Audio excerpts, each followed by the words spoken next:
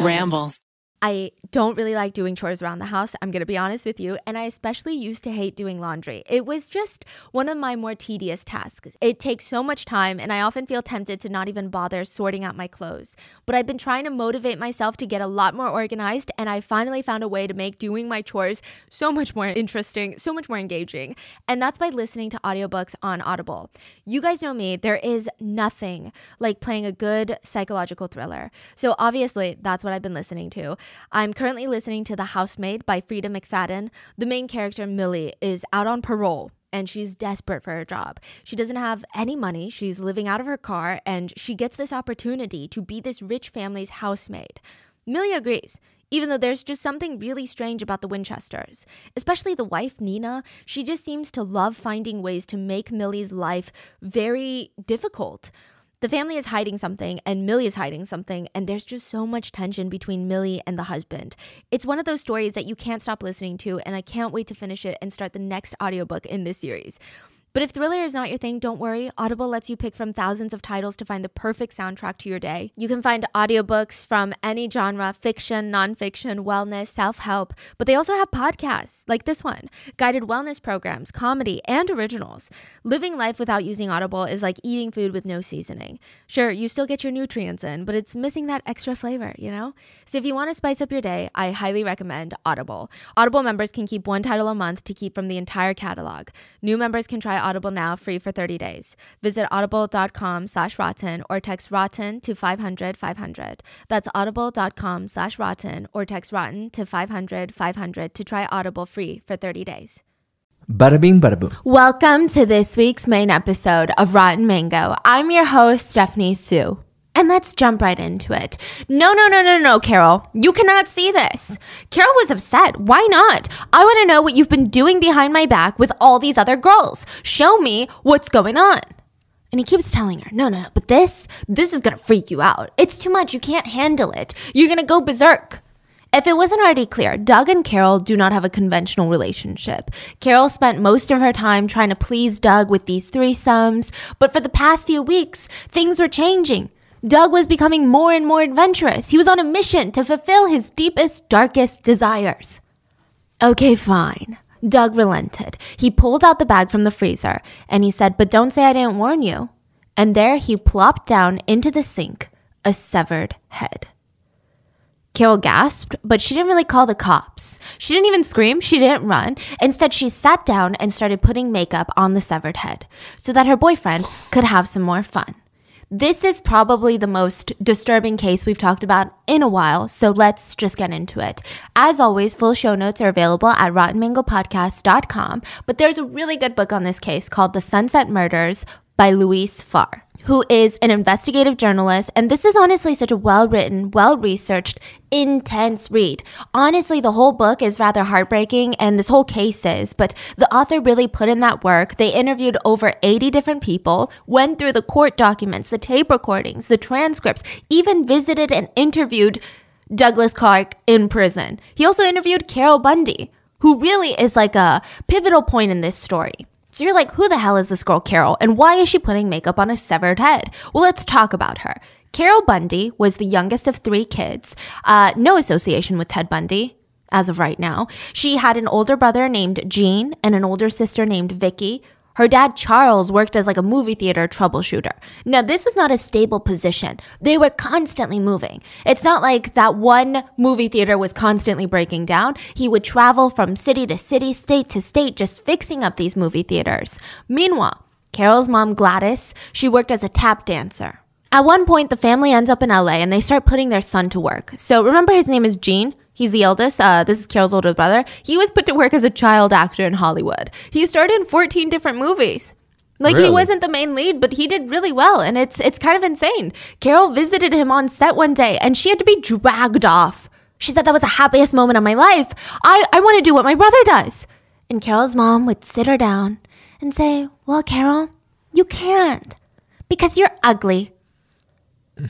Ouch. So imagine like being 5 and this is your mother. And it gets even worse. Carol thought that her mom Gladys was the most beautiful woman that ever existed to grace this planet. And Carol's older sister looked just like Gladys. But Carol did not. And it was something that the whole family kept reminding her of. When Carol turned 8, Gladys straight up said, "I don't really want you. I'm disowning you because I don't want a, quote, ugly daughter." She locked Carol out of the house, and when Carol begged to be let back in, Gladys would yell through the door, "Go away, little girl. You don't live here. You aren't my little girl." So Carol sat outside, crying hysterically. She would even cry into her 20s anytime she thought about this incident or someone talked about it. I mean, this is really traumatizing. She finally calmed down a little bit, ran 2 miles to her dad's work. He drove her home, and he's like arguing with his wife, like, "What's wrong with you, Gladys? This is our daughter. You're sick and twisted." And since that day, Carol said she kind of felt dead to her mom.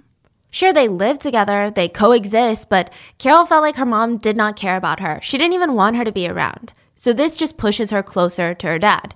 And this and the fact that Carol's older siblings also hated her too. So Gene, the older brother, was jealous from the minute that Carol was born. Because he was like, wow, this newborn baby is going to get so much attention.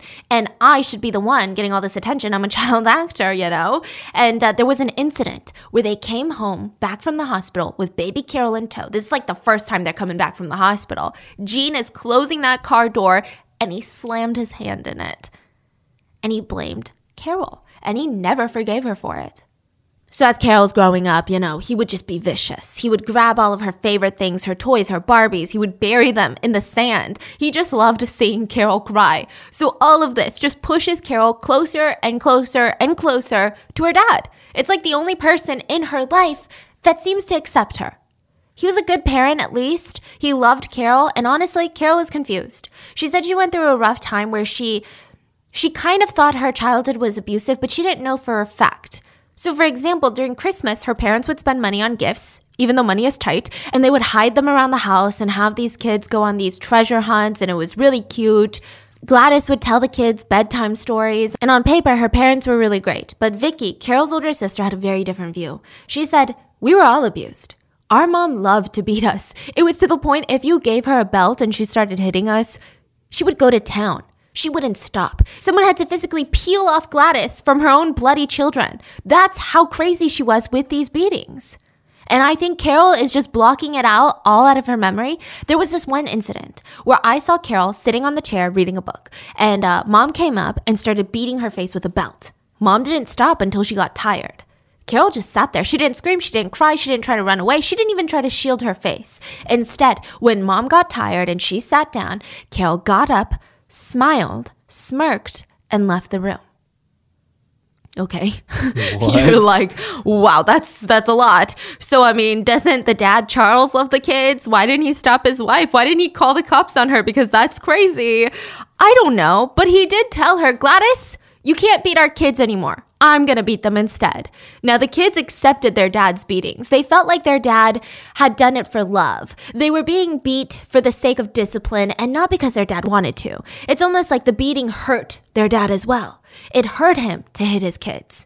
So when Carol turns 9, she starts not being able to see well. She goes to a doctor and gets herself her first pair of glasses. And this ignited a self-hate inside of Carol. She felt even more ugly now. She had this mousy brown hair, body like a dumpling is how she called it. And now people call her Four Eyes. That's what they called her at school. They even called her Miss Encyclopedia because Carol liked to read the dictionary for fun. Which, like, honestly, I'm jealous of people like that. It's not really something to make fun of. And it just seems like Carol cannot, for the life of her, catch a freaking break. At 14, a few years later, Carol is home alone with her mom. And her mom calls out to her in a super weak voice from the room. "Call your dad at work. Tell him to come home right now." Carol doesn't think anything of it. She rings up her dad and Charles rushes home, takes Gladys to the doctor. And I mean, the kids at this point, they can kind of assume that their mom is sick, for sure. But they're not expecting their dad to come home alone and tell them, "Your mother is dead. What? She had a heart attack." And just like that, their mom was gone. Really? Yeah. And that was the night. Well, she smoked a lot. She did a lot of really bad things for her health, you know. Okay, so dad didn't just dump her somewhere? No. Okay, she definitely died. Okay. And then that was the night that Charles turned into the devil. That very night, the girls were in the living room with Charles watching a movie. And honestly, I don't think he should have been watching a movie like this with his kids. It was called Sentimental Journey. It's about a dying woman who adopts a daughter to be her husband's companion after death. And I'm sure maybe I'm just reading the synopsis of that weird. Maybe companion as in just someone to love platonically as a daughter. I don't know. So Charles just kept telling his girls that he doesn't want to be alone and that one of the girls needs to come sleep with him.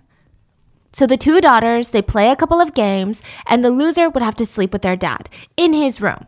And I really don't think that they assumed anything would happen. I think that these girls were just at the age where they liked their own bed, they liked their privacy, but now their dad is sad. So, I mean, it's like you sleeping with your parent in the same bed. It's like uncomfortable, but maybe you're on vacation and there's only one bed. So they played rock, paper, scissors, shoot. And the loser, Vicky, the older sister, she lost. Now, that was the first night that Vicky was sexually assaulted by her own father. Oh my gosh. She was ordered to perform fellatio on him, and she was just 17 years old. So for the next few months, Charles is raping Vicky, and eventually he comes to Carol and he tells her, "You got to take over for your mom now."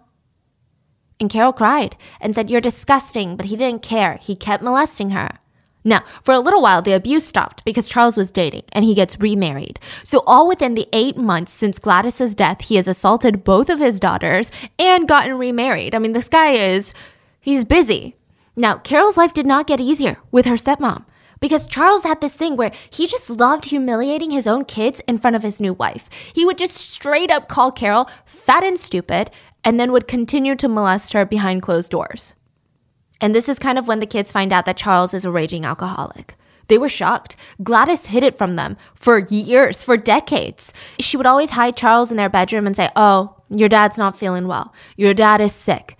But now they know the truth. He wasn't sick. He was just belligerently drunk. And this is like a crazy shock to Carol, who grew up her entire life thinking everybody sucks. But my dad is a hero, my savior. But now it's like, what? So instead of coming to terms with this truth and being like, okay, your parents are never as great as they seem when you're a kid, she convinced herself that her dad was grieving. This is just him acting out for the loss of his beloved wife. I mean, who wouldn't handle it weirdly? Who wouldn't grieve in a strange way? Sure, he's molesting us, but it's honestly because he's going through a tough time. And it's a phase. He's going to get over it. But then Charles tried to kill her.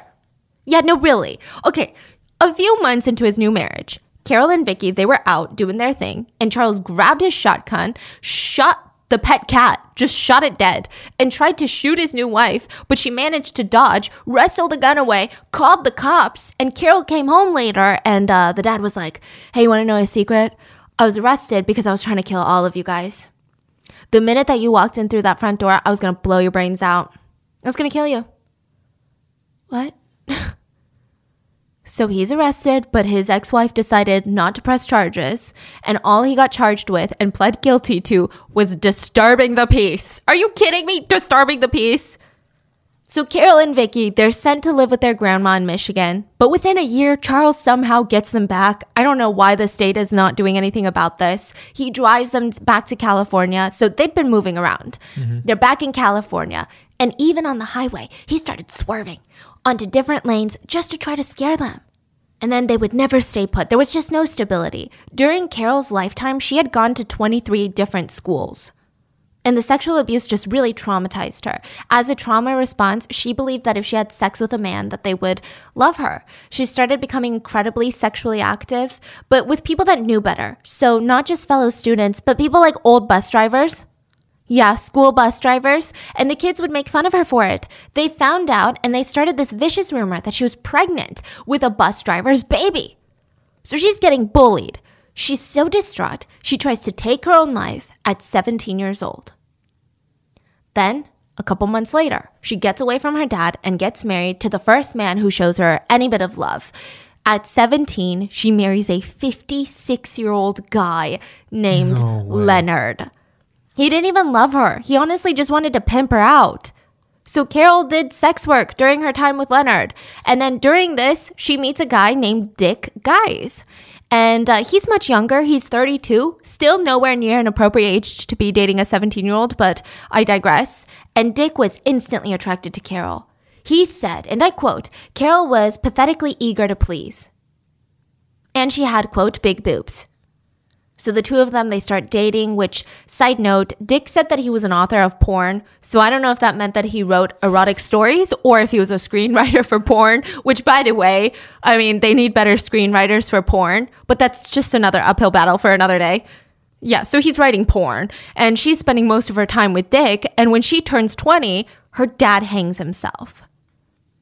And she just felt like this was her fault for his death. Even though he's the one abusing her, he's the one that molested her and failed spectacularly as a father, Carol is just putting all of this guilt on herself.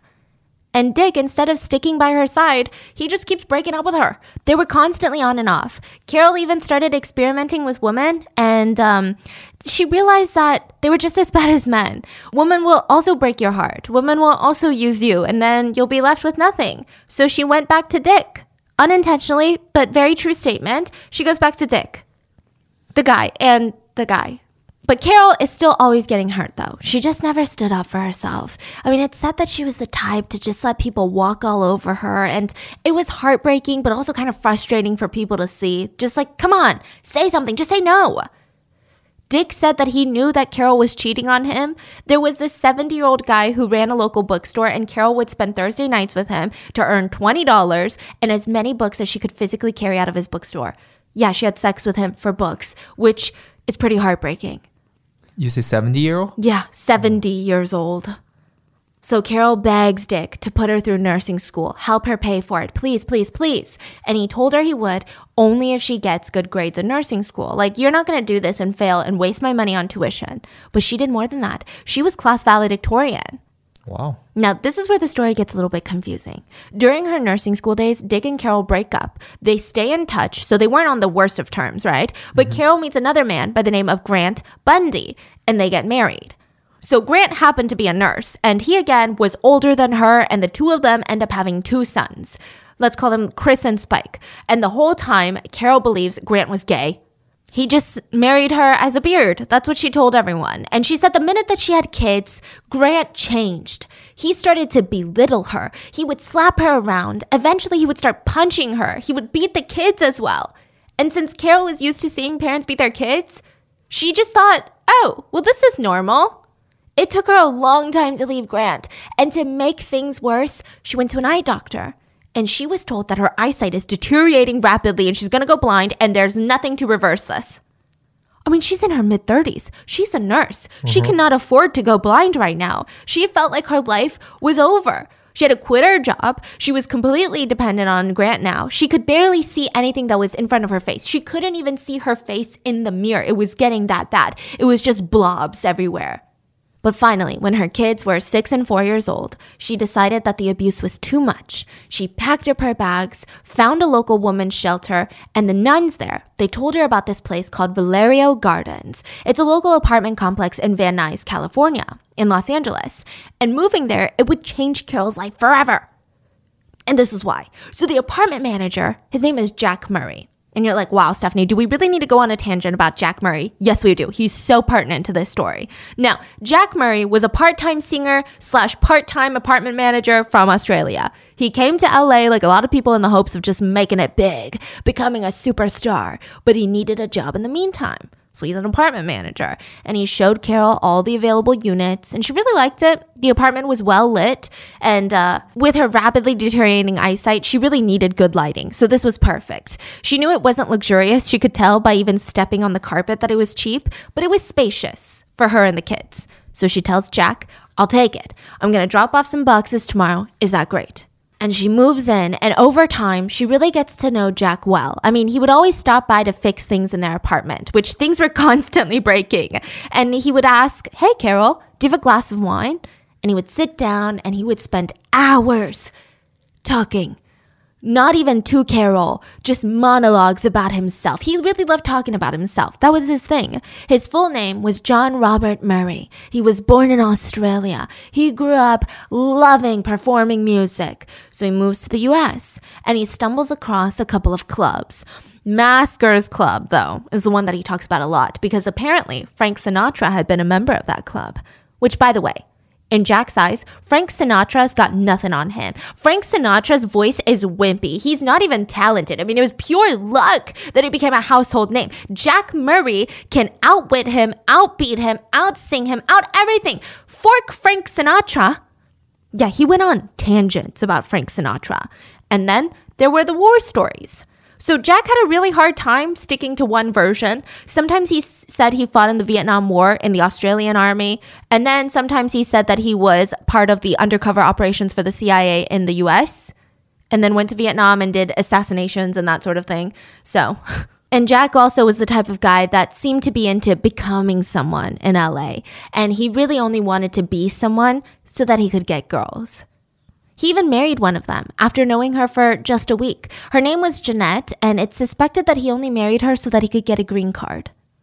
So he keeps losing these jobs. Now, this is before he's an apartment manager, okay? He keeps losing his jobs, never focusing on his music. He's desperate for cash, and his wife that got pregnant, his wife that he married for a green card got pregnant, so he takes a job as the apartment complex manager. He hated it. It's not a powerful position, but it's $1,000 a month and a free 2-bedroom apartment, free utilities, access to a swimming pool, and flexible hours, so he could still go to the clubs and sing.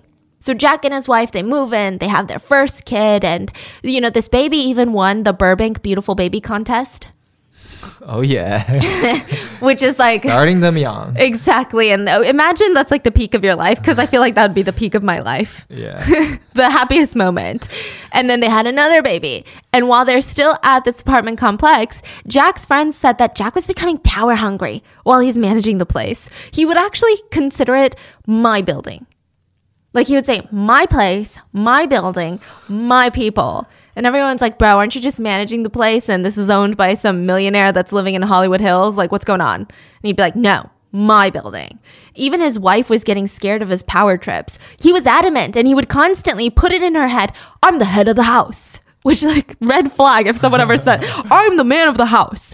I'm the head of this house, and you will listen to me. The kids were not allowed to be kids.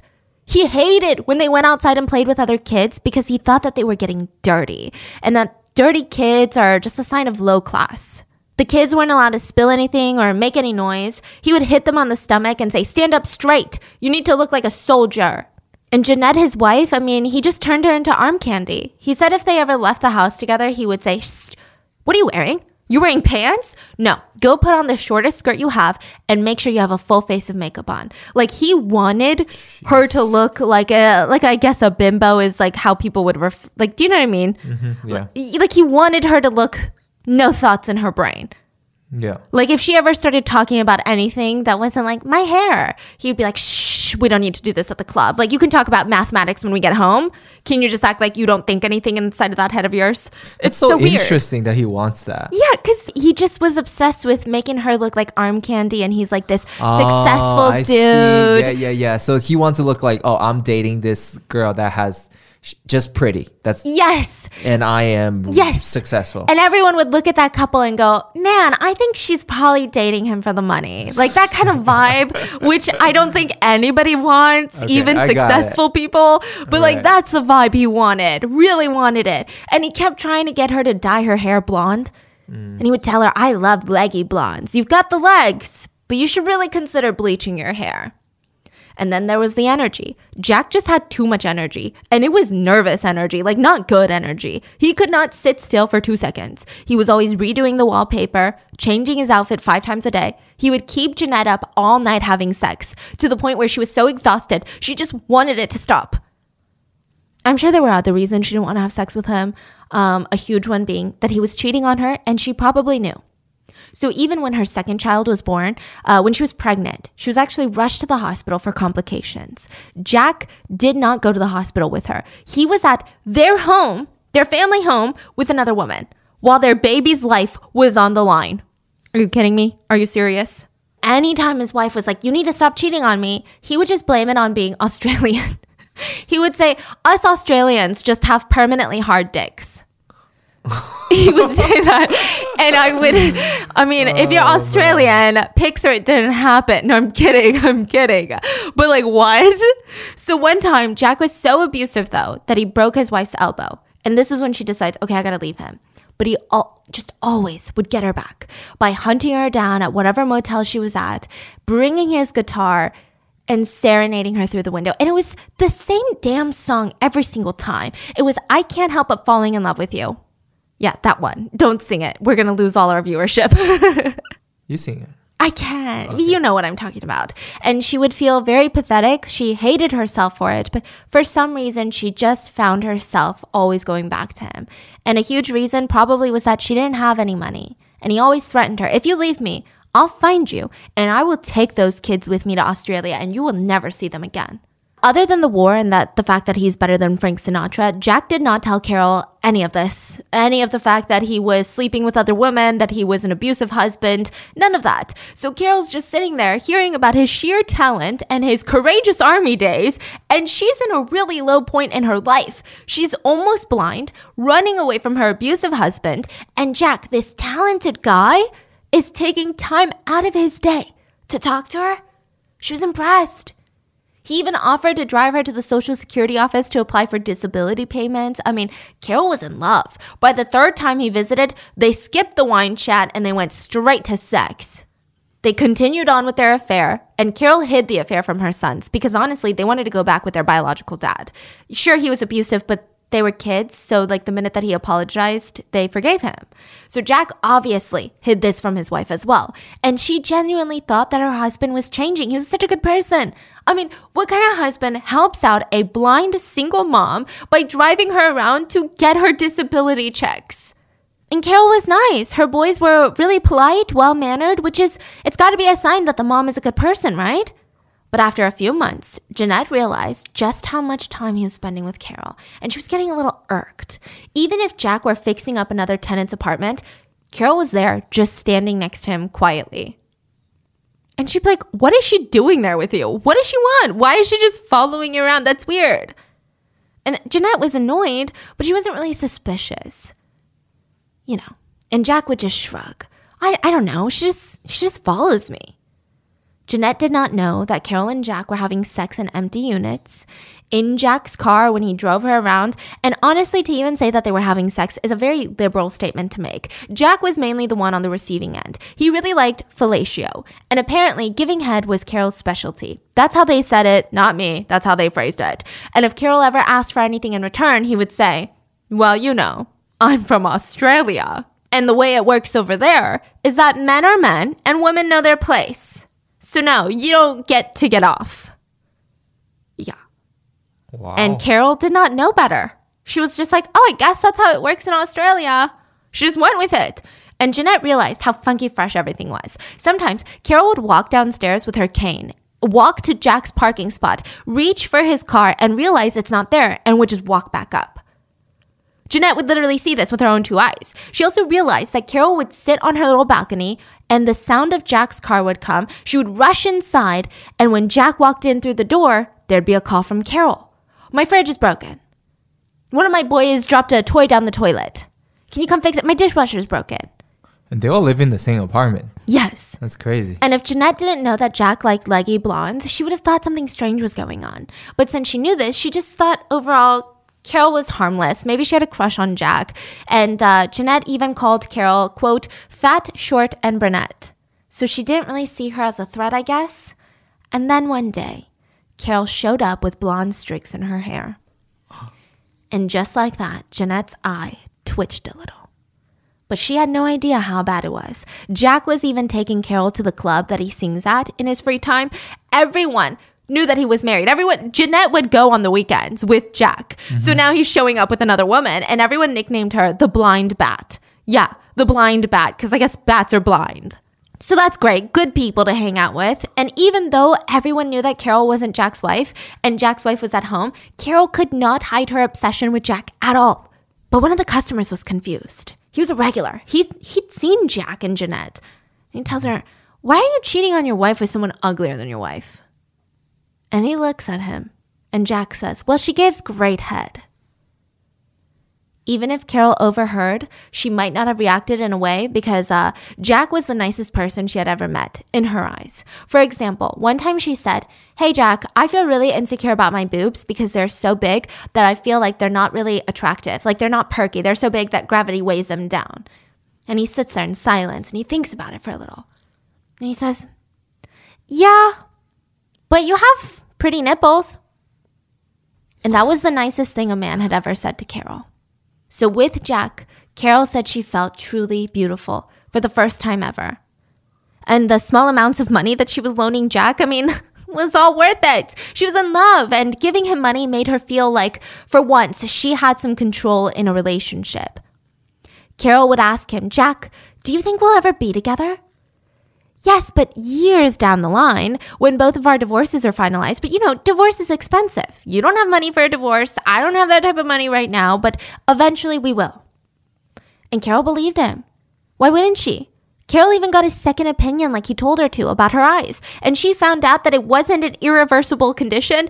It was cataracts. She just needed a few surgeries and she would have her life back. So she told herself, Jack loves me. He loves me more than he loves Jeanette. But they would have like little low moments when she would see the two together and they just look so happy, and it would cause her to spiral into these little depressions. And in order to feel powerful in their relationship again, she would shower Jack with expensive gifts. And then a very traumatic thing happened. Carol was able to get her vision permanently restored. It would always be a bit distorted, but she could see rather clearly again, clearly enough to get her job back as a nurse. And that's when she realized, the first time looking in the mirror in years, she was not beautiful. Jack made her feel beautiful, like she was the prettiest girl in the world, that she was prettier than his wife Jeanette, but she wasn't. And then she saw Jack for the first time and was like, you know what? He ain't no Prince Charming either, so... What? I was going to say Prince Harry. So everything was okay again. She gets $25,000 from her ex-husband selling their house, and she felt like a rich woman. She spent like $5,000 on new furniture. She would get facials and just leave $100 tips for like a $50 facial. What? And everyone was like, what is going on? She even opened up a joint bank account with, guess who? With Jack. And she put like $15,000 in there. No. So she's still into him. So into him.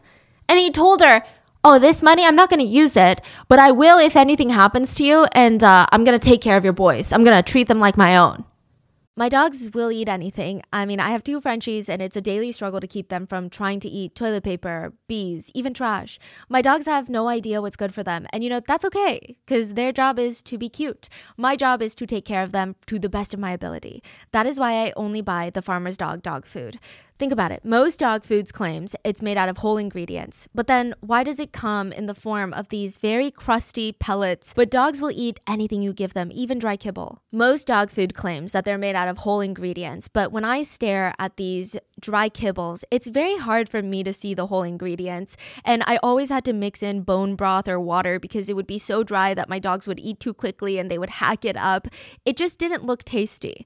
The Farmer's Dog believes that all dogs deserve to eat real fresh food. That's why Farmer's dog food is made from whole wheat and veggies and gently cooked in human-grade kitchens to preserve nutritional value. It makes me feel so good seeing my dog's little tails wagging. Sometimes Mango's entire butt will shake when it's time for their dinner because they know and I know that they're eating fresh, healthy food.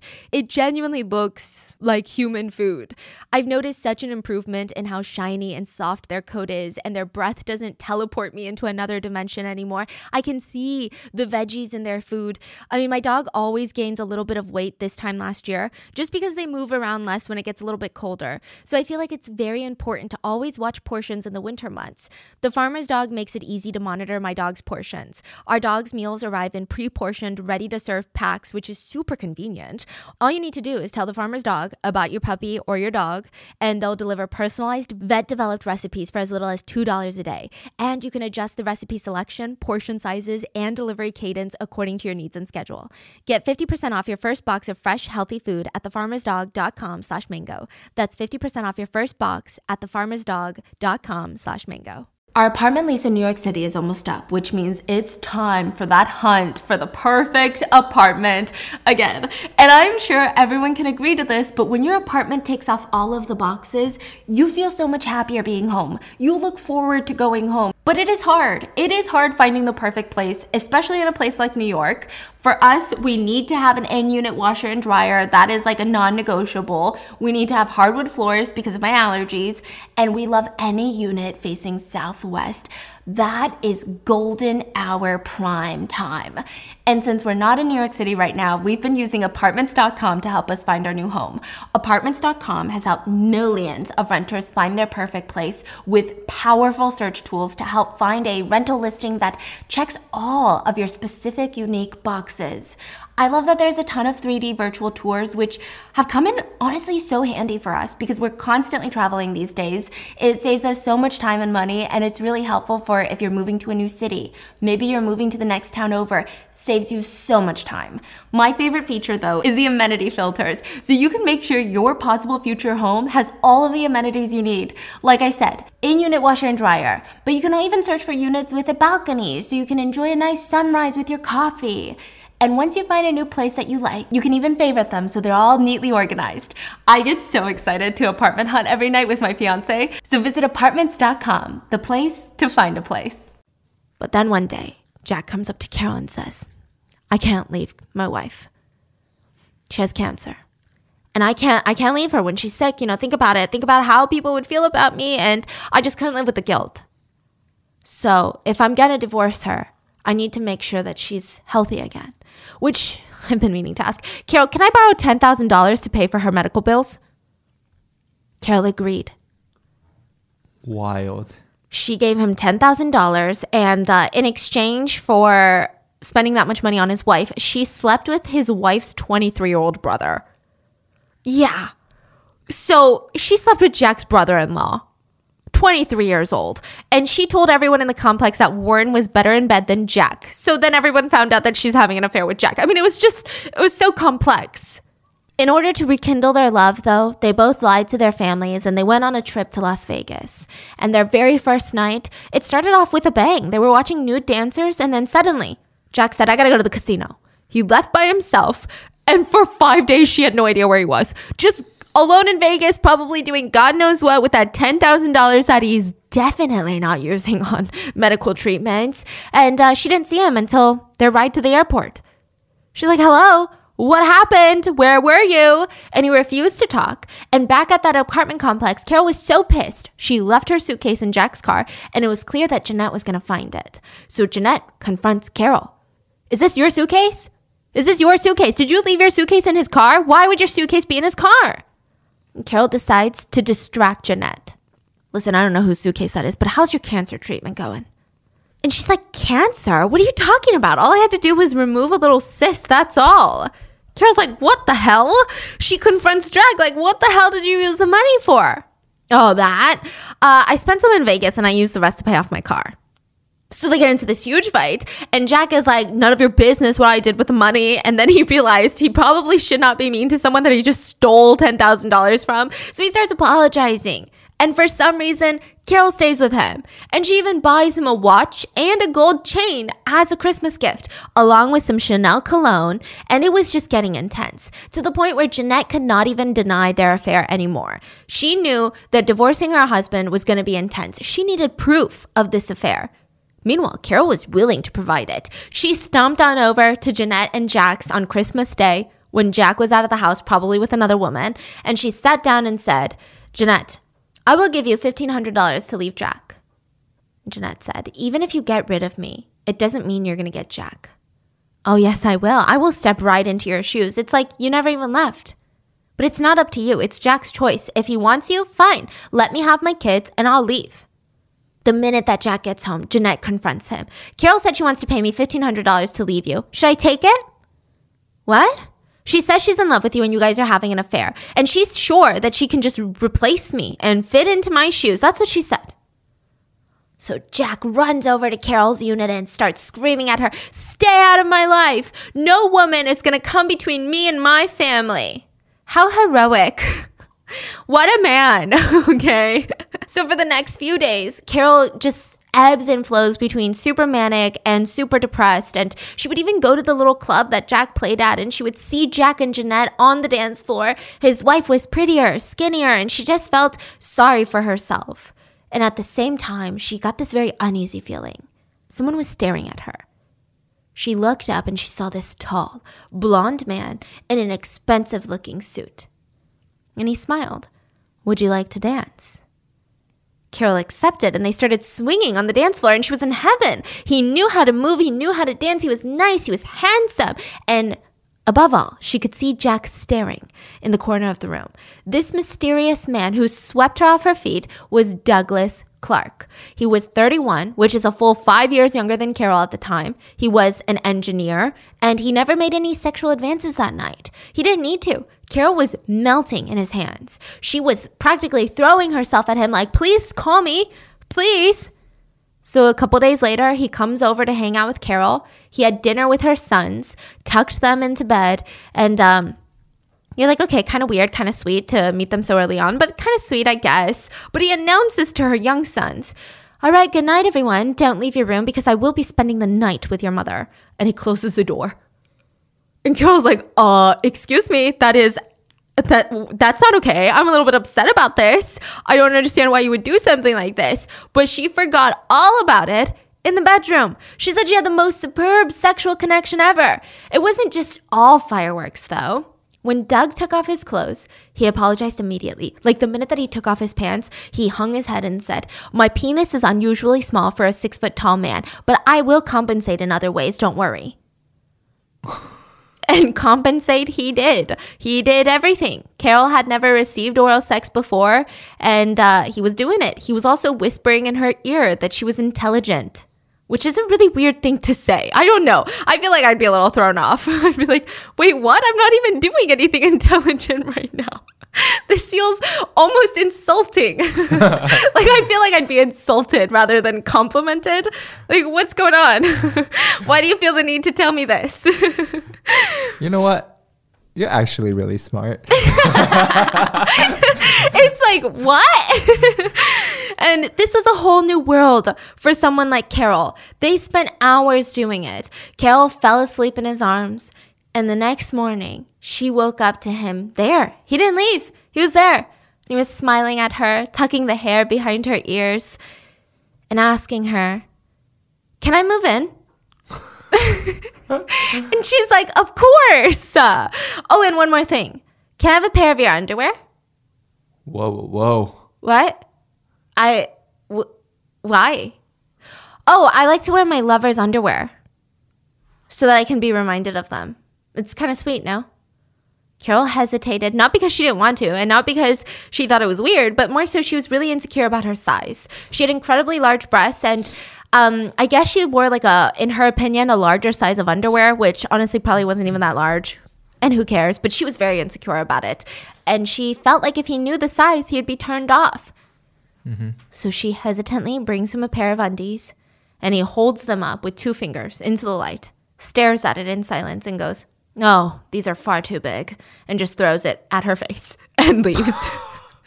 Like, what? What? So Carol is so embarrassed. But, I mean, just chaos. Now, Doug does not move in immediately, and she feels like, okay, is it because of my underwear? But in the meantime, she had her own chaos happening. Jack is suddenly sick of her and feels like she's trying to ruin his family, so he kicks her out of the apartment. She finds another apartment unit, a 2-bedroom place less than 3 miles away. I mean, the units were smaller, but they were cleaner. Jack even helped Carol move. And this resulted in Carol sending him a letter, and it was quite desperate. She wrote, "I love you. What can I do to please you, to make you happy? I only regret having to leave Valero. Someday, will you have me back? I know who is my master, and I will follow your lead." And she ends the note with, "Please, will you give me a pet name?" So yeah, Carol's a mess, and Jack was tempted by this letter because he ended up coming over at least 3 times a week to have sex with Carol. So he really only came over to have sex or to ask for money. And eventually, Carol is slowly starting to feel unsatisfied by this. She feels like she deserves better. And I'm sure a lot of it has to do with the fact that Doug was coming over now. So she's got this other man, and she starts falling for this guy. Doug even took her to the bar that Jack went to, and Doug and Jack immediately hated each other. Carol was ecstatic. She thought it was their wild jealousy over her that they hated each other. And when Doug found out that Carol had lent Jack $10,000, he was livid. He said, and I quote, "No more freebies from mama. You're buying his ass, and it's okay to pay a guy to fuck you, but not $10,000 a fuck." Doug hated that Jack had influence over Carol and, more importantly, her money. And Jack hated that Doug was influencing Carol to stop blindly giving him money. Carol loved it. She thought they were fighting for her love and attention. Okay, when in reality, they're fighting for who takes advantage of her. So she kept both of their pictures in her wallet. She would show them off to ladies at the salon like, oh, I don't know which one to choose from. They're fighting over me. What do I do? Doug was more romantic, though. He also loved to talk about himself. It was also monologues, not conversations. He would also sprinkle in a ton of French because he went to a Swiss boarding school in Switzerland, and he did not want anyone to forget that. It's really hard to forget that. So here's what Doug is like. Doug Clark was born in Pennsylvania to a Franklin. His dad's name is Franklin, and he was stationed in the Navy. So Doug's siblings, they just remember Doug to be this super competitive dude. Like, he fought for their parents' attention. He would kill for it. Doug was a bit of a brown-noser. His parents loved him, favored him, and Doug's siblings hated him. Not for that, not because he was the favorite, but because he was a pathological liar. And on top of that, Doug even admitted that when he was 9 years old, his mom caught him wearing his sister's underwear. So I guess they never really had an open, healthy conversation about it. I mean, I'm not saying it's a bad thing, but just at least have an open conversation so your child feels safe. But she just swept it under the rug and was like, oh, that's like a one-time thing. Anyways, the family starts moving around quite a bit since Franklin's Navy position. He was pretty high up in the Navy. The kids hated it. Doug claimed he lived in 37 countries total. He had to keep readjusting, losing all his friends. But it also taught him that consequences are temporary. It's not that big of a deal. If your teacher hates you, if you get in trouble, if everybody hates you and thinks you're a bully, well, guess what? In a few months, you move, you start fresh. Wow, that's so true. And you can be whoever you want, he said. That really does mess up with your sense of brain. consequences and long-term, Yes. And they would start fresh. I mean, they went from the US to Japan to India. And in India, that was where Doug was the happiest because their family could afford 7 to 8 servants that catered to everything that they wanted. They had private tutors. He felt rich. And Doug was given so much freedom, which I find to be odd because as the son of a military family, he did not have a strict routine, which is pretty consistent amongst, true crime aside, but just amongst military kids, I've just heard, you've got a strict routine day in, day out, like there's no time for jokes. But I guess not with his parents. He would buy liquor and force the servants to drink it with him, and they would be all passed out in the living room. His parents didn't care. The other American families living in the same complex in India as the Clarks, they complained to Doug's parents like, hey, your kid's a bully. Now, he's not super violent, but he's not a nice person. Like, he keeps flicking wet towels at my kids and it's hurting them. It's like leaving welts. And instead of investigating or being upset with Doug, Doug's parents would say, there's no way that's our little Doug. It's probably your child. Your child is a snot-nosed brat who doesn't know one thing from another. It's probably not Doug. They're making shit up. But eventually, Doug was sent off to boarding school in Geneva. And I think really he was only sent there because his parents wanted to say, oh, our kid's in Geneva. And it was a pretty fancy school. A lot of kids with important parents were there. Just a ton of rich kids, exactly what you imagine. And Doug was instantly upset that he wasn't one of the elites at the school. No. Listen, military money is good money, but some of these kids, they were like oil money, freaking generational wealth money. Like, this is a different league. He wanted to be the snobbiest of them all, though. He would constantly boast to his classmates. I'm quite rich, You know that, right?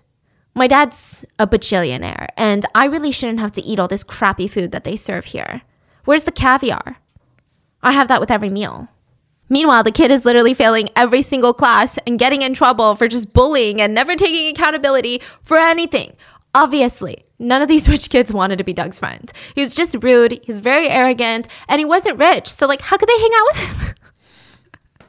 I don't know how these schools work. He would also brag about how he would sleep with daughters of Hollywood producers when he went out skiing in the Alps. And they were always older than him. But thankfully, the kids didn't have to put up with Doug for long. Doug was expelled for writing very inappropriate letters to his female teachers. They were filled with, quote, dark, deep, unpleasant thoughts. I'm assuming sexual? After this, his parents sent him to a Culver Military Academy in Arizona, which is another strict and expensive boarding school. It was one that his dad had wanted to go to because his dad grew up in Arizona and was like, oh, all the rich kids go here. So just sent him along. It was lights out by 11, wake up at 6, make your bed. I mean, this was that military kid regimen. Like, this was it. If you misbehave, they make you march around campus while carrying a heavy rifle, and Doug hated it. The teachers noticed that Doug was smart, but he didn't put in the work. He hated studying. He didn't have friends. Most of the kids were thrown off by his outlandish stories. Just the fact that, all these Hollywood producers' daughters that were older than him were literally lining up outside the door to have sex with him. Like, one would get off of him, and then the next one would be like, my turn, my turn. Like, who's gonna believe that? But sometimes he did manage to sneak in girls and seduce them and have sex with them in the academy. But what would he do? He would make sure to have an audio recording under the bed so that he could play it for his, quote, friends and brag to them. Now, he graduates at 19 and he gets released into a very unwelcoming real world. The Vietnam War was raging and honestly, the U.S. was divided. Doug was on the side where he was very conservative and he supported the war. Did he have the balls to go fight in the war, though? No, absolutely not. He does go into the military, though, and he begs to be placed somewhere in the U.S., so they send him to Alaska, where he spends most of his time hiring sex workers. Anyway, he leaves the army, and he tells wild stories about why he left, and it all involves him being a white savior, literally. One variation of the story goes like this. My comrades, my white comrades, were going to kill a black soldier because he was black, and I stood up for that black man, and the army kicked me out. Another variation was like, oh, I physically beat up a white guy for trying to beat up a black guy, and then I got kicked out. Now, do I think that this stuff happens in the military and there's a lot of racism and a lot of these very, very evil, sinister things going on? Absolutely. Do I think Doug is the type of person to stop these types of things? Absolutely not, and we will get into why later. After that, Doug ends up in Van Nuys, California with his sister, where he runs into a girl, let's call her Diana, at a bar. They get married. And at first, things are going great. They're wearing each other's underwear to work. Yeah, which is Doug's idea. But he slowly kept talking about how he wanted a threesome. And Diana just didn't want one. So he would go on these passionate rants about how much he loved sex workers. Yeah, so very healthy relationship. Doug later claimed that he was running a brothel out of his upholstery shop that he opened up, which if you guys listened to the Hillside Stranglers case I did a while back, very similar to Angelo, the Hillside Stranglers. There's actually a lot of crossover in these two cases. 2 serial killers, well, I guess 3 because of Kenneth, the 2 Hillside Stranglers, and Douglas Clark, lots of crossover. They end up even dating the same girl at one point. What? Yeah. Wow. Yeah. So Doug claimed to have met up with Angelo at his garage. So Doug later claims, oh yeah, the Hillside Strangler, I met up with one of them and I even dated a roommate of his. Now, this is not the same girl that they dated. That's for later. But he's just claiming that he knows the Hillside Stranglers, but he didn't know that they were the Hillside Stranglers. But anyways, Doug and Diana, they break up, but they stay in touch. Doug would just pop on over to borrow her truck every now and then, which the police said was a very peculiar truck because the inside handles were missing. What does that mean? Given Ted Bundy, the inside handles. The door handle, got it. But I digress. And Doug starts working at Jergens. Yeah, the soap and lotion company, the massive one. My mom is probably the only one keeping Jergens alive. Do you know how many bottles of Jergens she hoards? It's been her go-to lotion for years. It's weird. I'm trying to get her off of it, okay? And he works as a steam engineer. And that brings us back to Carol's apartment. He's sitting there telling her all of this about how amazing he is and what a successful life he's living against all odds. God knows how many exaggerations and lies he's told, but he knew Carol would eat it up. They always did. Doug targeted women like her. The more desperate, the better. And if they ever started asking questions, he would just leave. Find another woman. What's the point? Carol never really talked about herself around Doug. That's the way he liked it. He never gave her the chance to talk. If she wasn't entertaining and listening to his crazy stories, she was cooking and cleaning for him. And she was okay with it because they were in love. One time, Doug actually listened to Carol, But it was when he asked her about her deepest, darkest sexual fantasies. Carol said she loved BDSM, and that turned Doug on. But he always went up to her. He said, my ultimate fantasy, I want to kidnap a girl, take her to the country house where there's a torture chamber set up, and she will be my sex slave for years. Carol thought it was great, so she pretended to be a sex slave for the night. Did she think that he was serious about this fantasy? Probably not, but one thing led to another, and he started opening up about more fantasies. And it would always slowly start involving murder. He would say, what's so wrong with murder? Throughout history, people have always shown little or no regard for human life. We killed left and right, and why wouldn't we? Wouldn't you kill if you had the chance? It'd be so fun to kill. And anyone that I am with should be willing to kill for me. So the couple fell into this routine. Every single night before sex or after, they would talk about their fantasies. Doug would tell Carol that he was once a hitman for the mafia and he charged $300 a hit, and it was amazing. Doug said, one of my favorite memories was having an ex-girlfriend who was into necrophilia. So she would cover my entire bod with baby powder, put me in the freezer so that I'd be cold and the baby powder would dry up like I'm dead and my skin would be all pale and patchy, and she would pretend to have sex with me like a dead body. It's very aggressive stuff. And then one day, Carol's son, Chris Bundy, is watching TV and Ted Bundy's on the news. And he looks at his mom and is like, Mom, is that my uncle? Do we have anything? Yeah. He's like, do we have anything to do with this man? And Carol comforted him. Oh, no, sweetie. We don't ever associate with those types of people. They're serial killers. How ironic that she would turn into one. Yet behind her bedroom door, Carol was talking to Doug about serial killers. Now, some side note, in the 80s, LA was a serial killer's dream. It was their hunting, their prowling grounds. News came out about Lawrence Bittaker, Ray Norris, the Toolbox Killers. Doug hated them. He called them vicious, cruel bastards that were stupid enough to leave so much evidence. If that were me, I wouldn't leave that much evidence. What are they audio recording these girls for?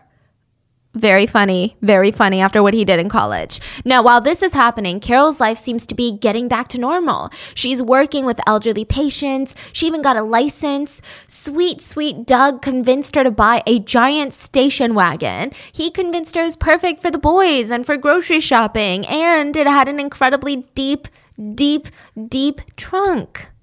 Carol would say, I had no idea what Doug was later going to do with it. And from then on, their relationship only got weirder.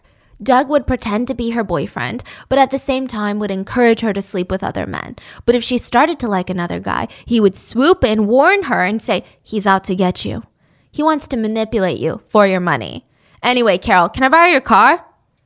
It was after one of these occasions that Doug borrowed her car, and Carol found a knife hidden inside. And she's like, what the hell? What is this knife for?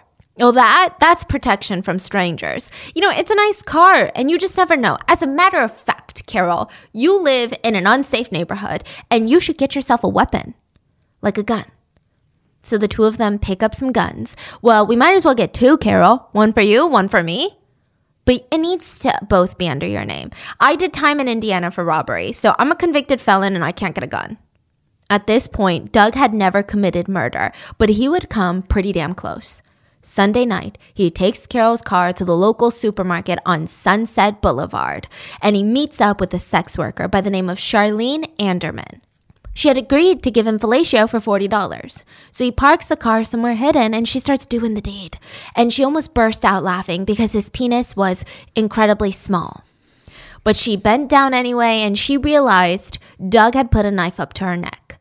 And she tried to get up and unlock the door to get out, but he stabbed her. And they started continuing for the next few minutes, and he kept asking her, what's your name? What's your name? While he's stabbing her.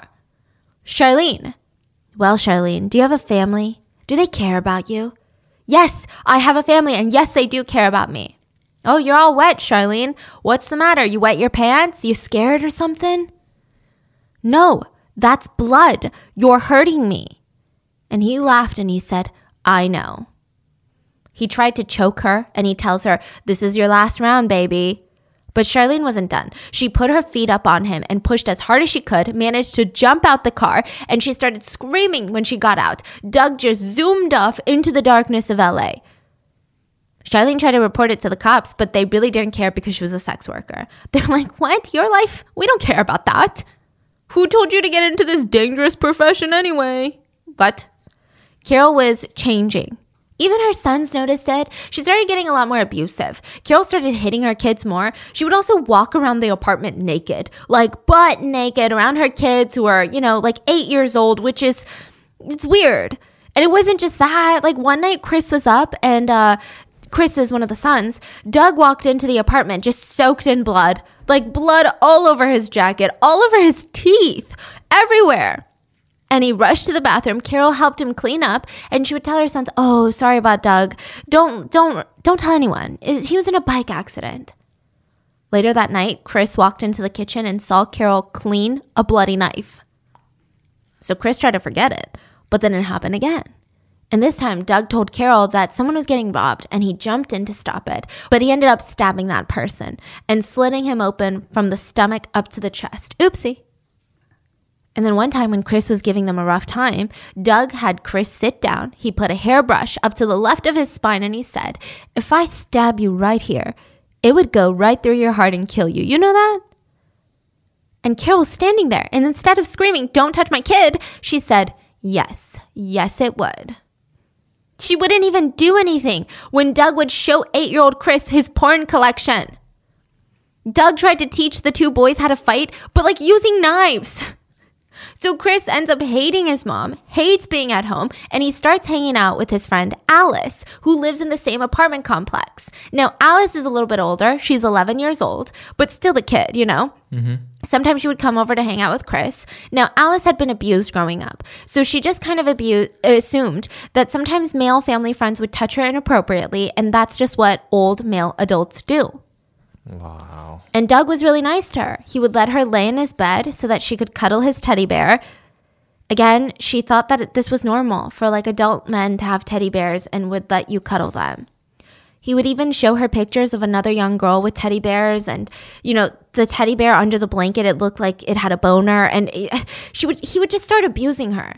Alice never told Carol or her mom, but it seemed like Carol already knew and she was jealous. One day, she sat little Alice down. 11-year-old Alice, and said, "That's the man I love, in a tone that you would talk to another woman your age because they're hitting on your man." It just boggles my mind that this full-grown mother, instead of feeling the need to protect Alice, was instead jealous of her. Like, what? Sometimes Doug would put Alice in the backseat of Carol's car, drive around, and have her pick out a sex worker. And she was forced to sit in the back to watch the sex worker give a blowjob to Doug.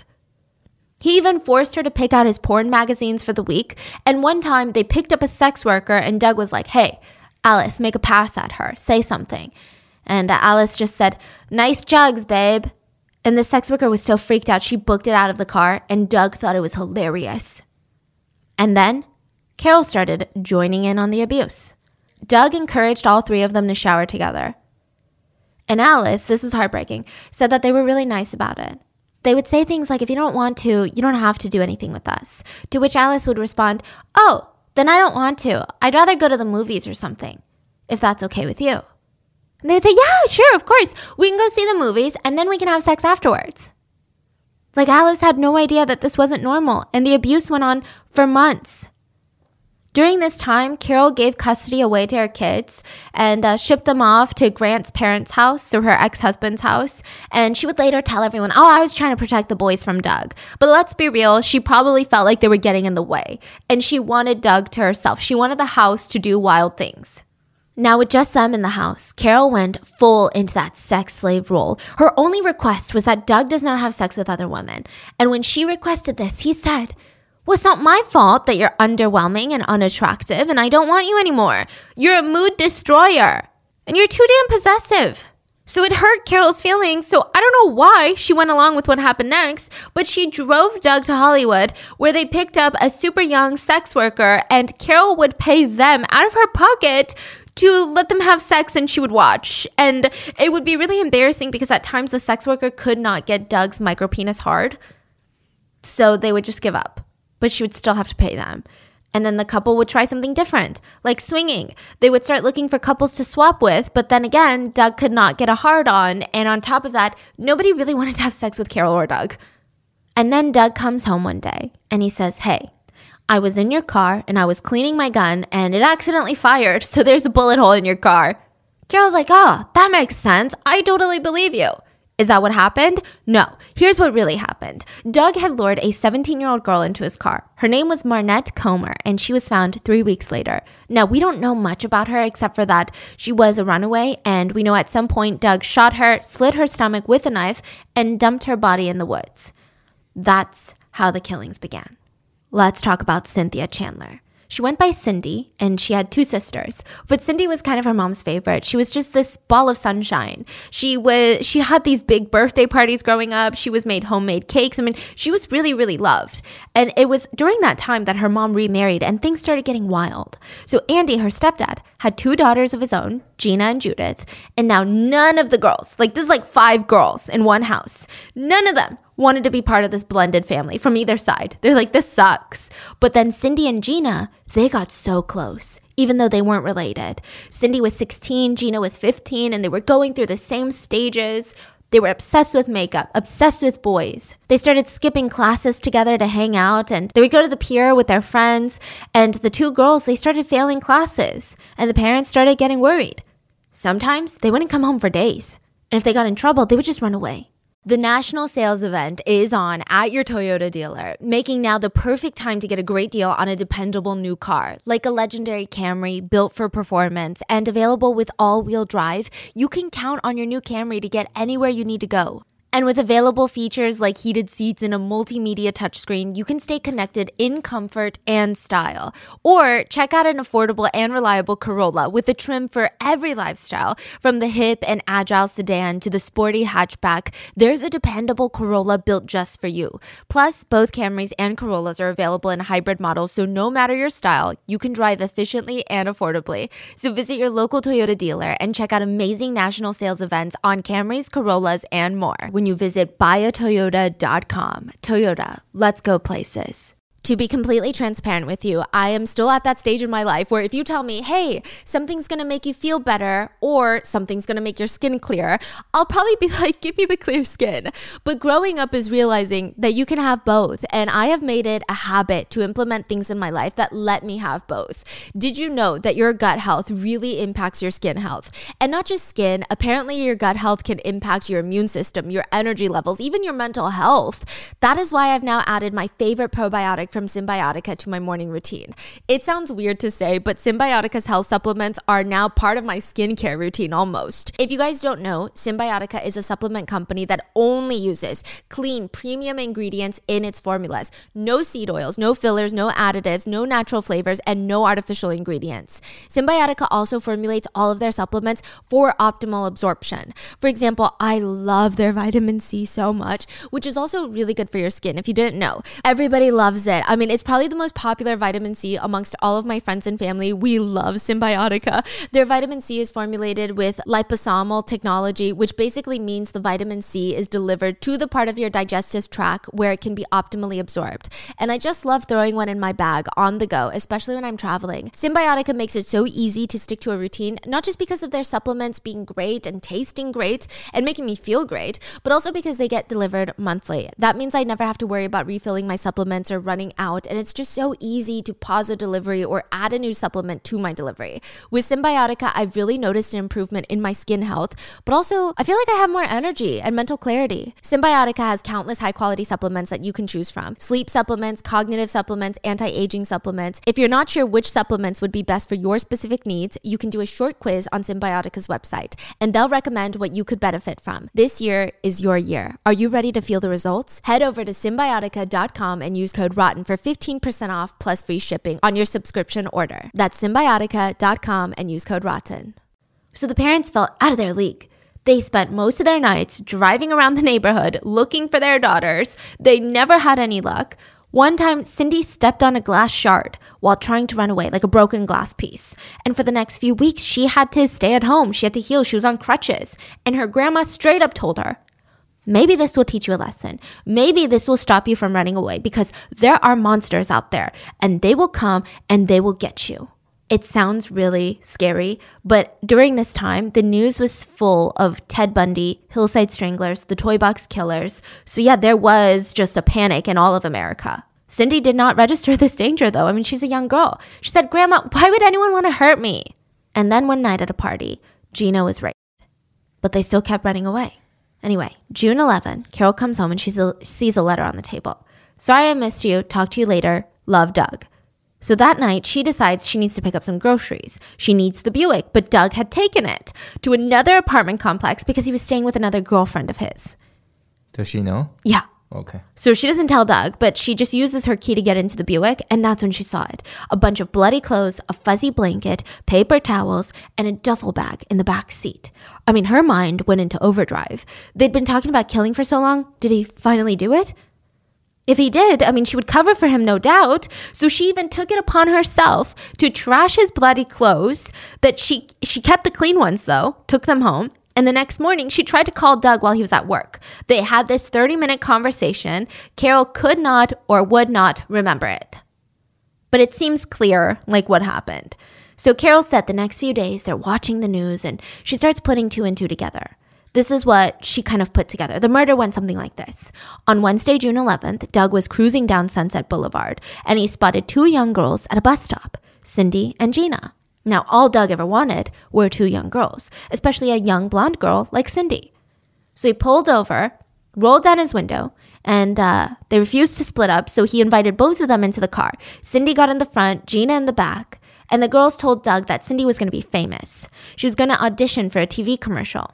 Now, Doug forced Cindy to go down on him and told Gina to look away. But he started getting upset. Cindy wasn't giving it her all, he felt. And Gina was already looking away at this point, so she didn't see him reach for his gun. He turned around, shot Gina. Cindy was so shocked, she lifted her head up, and he shot her too. Neither of them were dead, though. In fact, they were moaning in pain. So he shot them again. Gina in the head, Cindy in the heart. Now they were both dead. He looked around, made sure nobody saw what happened. He slumped the bodies over and he started driving again. He kept reminding himself of the ABCs. Always be cool. He drove to the Burbank area where his Jergens plant is, and he went to his garage, dragged their bodies out, and at one point, Gina's arm shot up and it scared him shitless. But he decided, well, I'm not going to do anything. She's already dying anyway, so it's fine. Now, I don't know why Doug had a bed in his garage, but he did. And he placed the two girls on there in a 69 position and proceeded to assault and sodomize them. Then he went to Carol's apartment, left her a note, and he was giddy. After months of fantasizing, he did it again. He showered at Carol's place, left for his girlfriend's apartment. He even took Carol's Polaroid camera to take it back to the garage to assault the two girls' bodies further while taking these pictures. And when he was done, he wrapped the bodies up in blankets and stuffed them into the car. He dumped them near Disney Studios. They were found the next day. Interestingly enough, they were found on the freeway, like the highway, and they were on the opposite side of the freeway as the first victim of the Hillside Strangers, Yolanda Washington, was found. So there was a lot of overlap of confusion of, what's going on. Yeah, I feel like we talked about this, right? Yes. So he goes by the Sunset Killer. Yeah. And this was the Hillside Stranglers. Wow. Yeah. LA was just a lot. So the news breaks of the two young girls found on the side of the highway. And of course, at first the girls' parents are freaked out.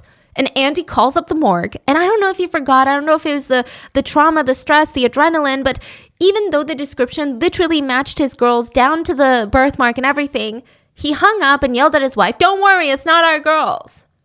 It's probably brain working overtime just to deny. So they had a peaceful morning, get into their car, and drive around all day looking for their girls. They would not find them. The next day, the mom was like, okay, well, we should go to the morgue and just make sure it's not our girls. And they went to ID the bodies, and it was. And she started punching her husband. "You son of a bitch, you lied to me." And she was heartbroken. They all were. Janet was said to wake up from her sleep screaming. And she would wake up wondering, did my girls scream when they were attacked? The parents were told by the police that they had some leads, which they did. So the same day, a woman called in, and she went by the name Betsy. Now, she said she thought her boyfriend might be the killer. Yeah, okay, Betsy's Carol. So she said, what I'm trying to do, this is how she talked. What I'm trying to do is ascertain whether or not the individual that I know, who happens to be my lover, did in fact do this. He said he did, but I don't know.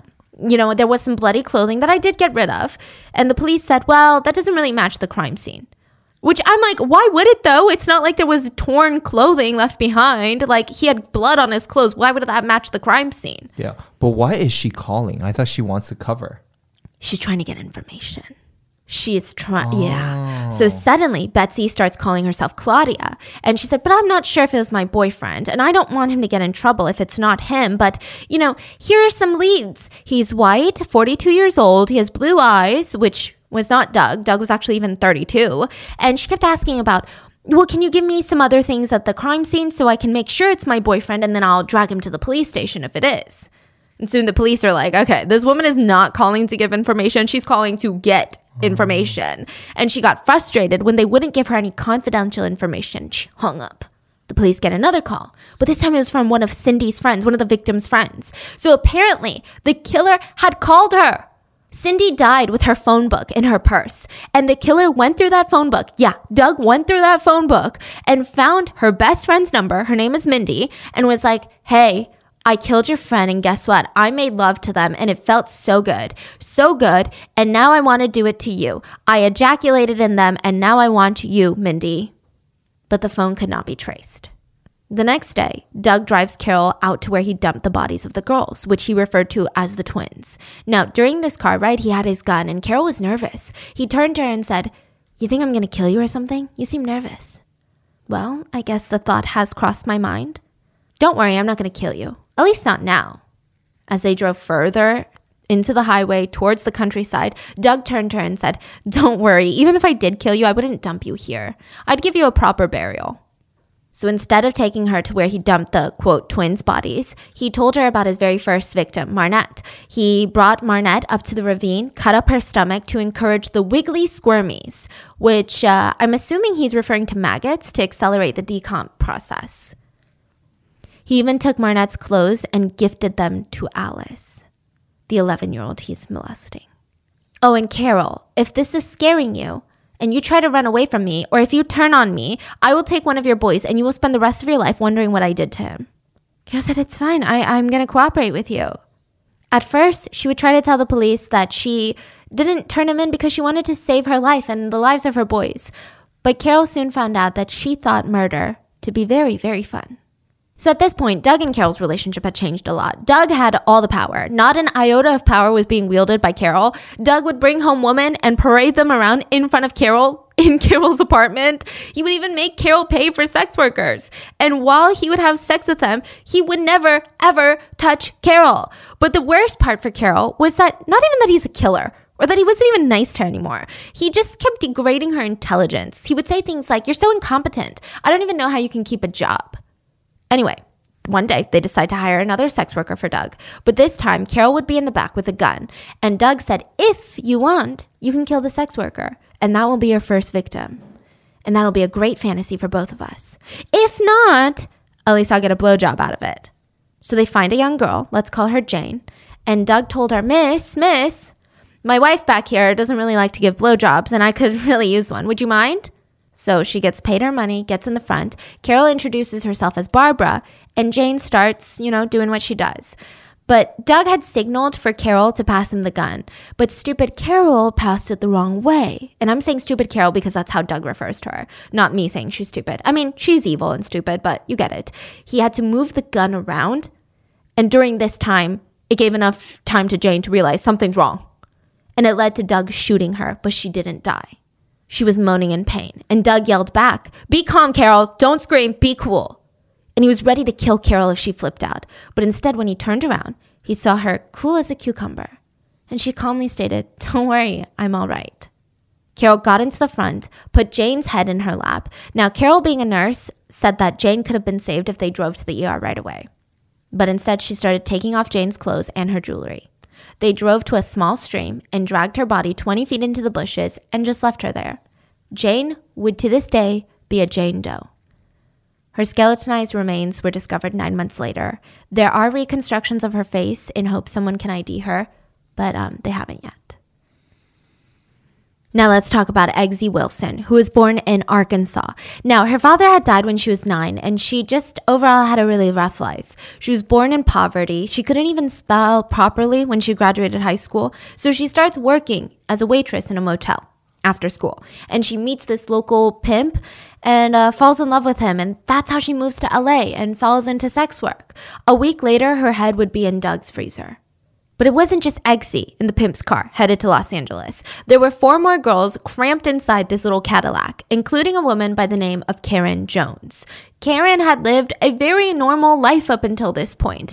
Very different from Eggsy. She went to college on a scholarship, but she got pregnant, ended up dropping out and losing everything. She gave birth and she engaged in sex work to support her child. So they get to LA, and while the girls are working and even getting arrested a few times, Derek the pimp is just hanging out while he made money from them.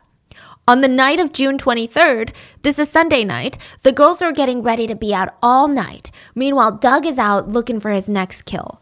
And he stops when he spots 3 young women standing on the side of the road, and he rolls his window down and he said, "Hey, my wife doesn't give blowjobs, and I want you two, the 2 blondes." Only one of them get into the car with him, and it's Eggsy. And as she's performing oral sex on him, he shot her in the head. As she died, she bit his penis, and that made him incredibly angry. And that might influence what he did next. He dragged her body out of the car, stripped her naked, started to decapitate her with a knife.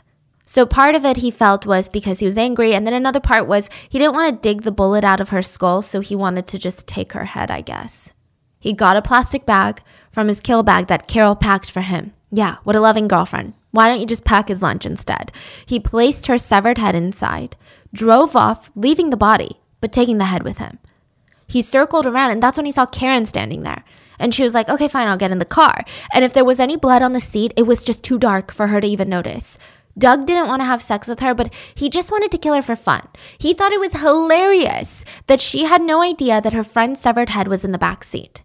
So he drove her near Burbank Studios, takes out the gun, she screams, and he shot her in the temple.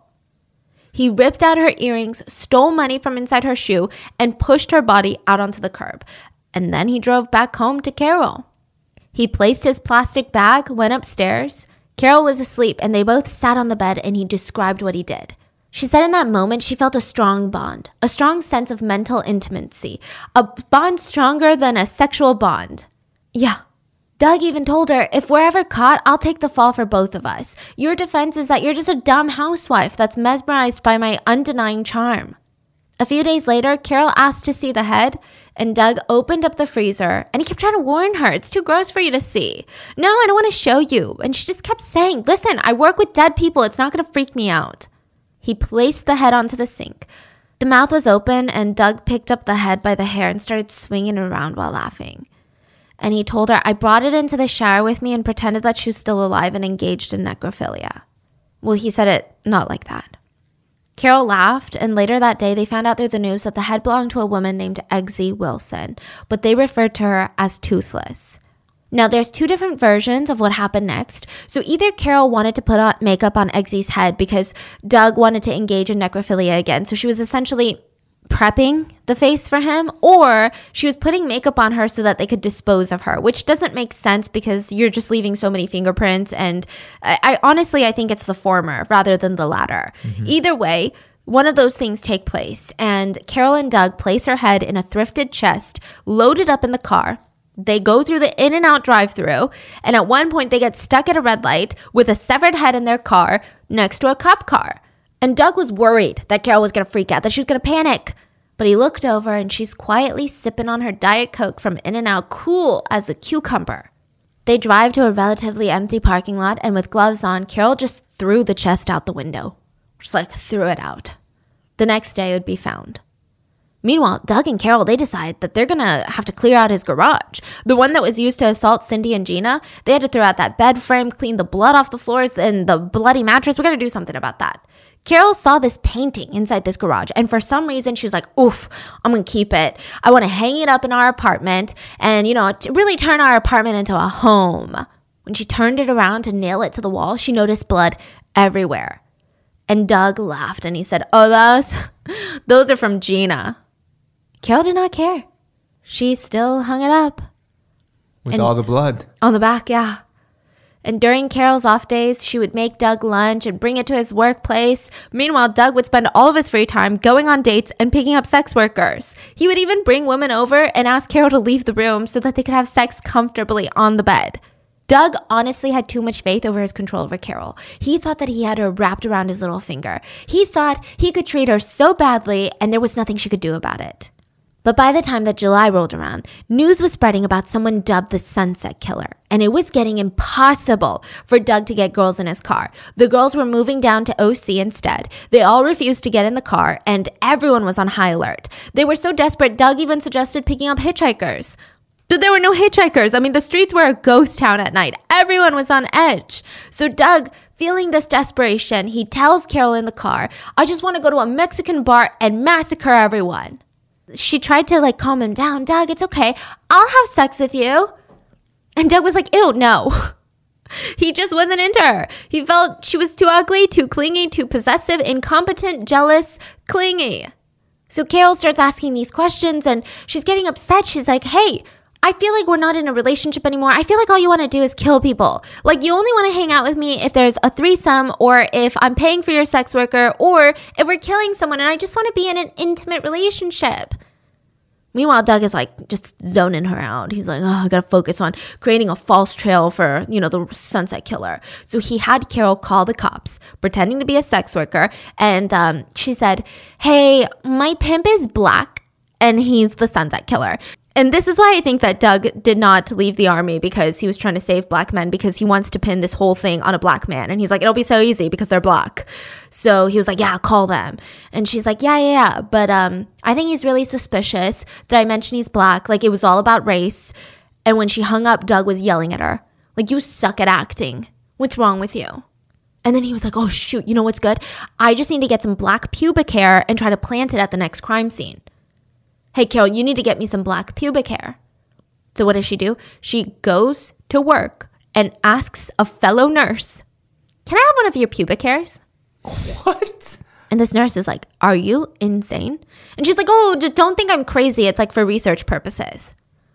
Of course, the nurse thought that she was crazy. And she told the other nurses. Honestly, she should have told HR. But she told the other nurses, and they all started avoiding Carol at all costs. Carol was so freaking shocked when she wasn't invited to a coworker's birthday party. Her feelings were freaking hurt. She didn't understand. Are you kidding me? Why wasn't I invited? You really thought that they wanted to hang out with you, Carol. What's going on?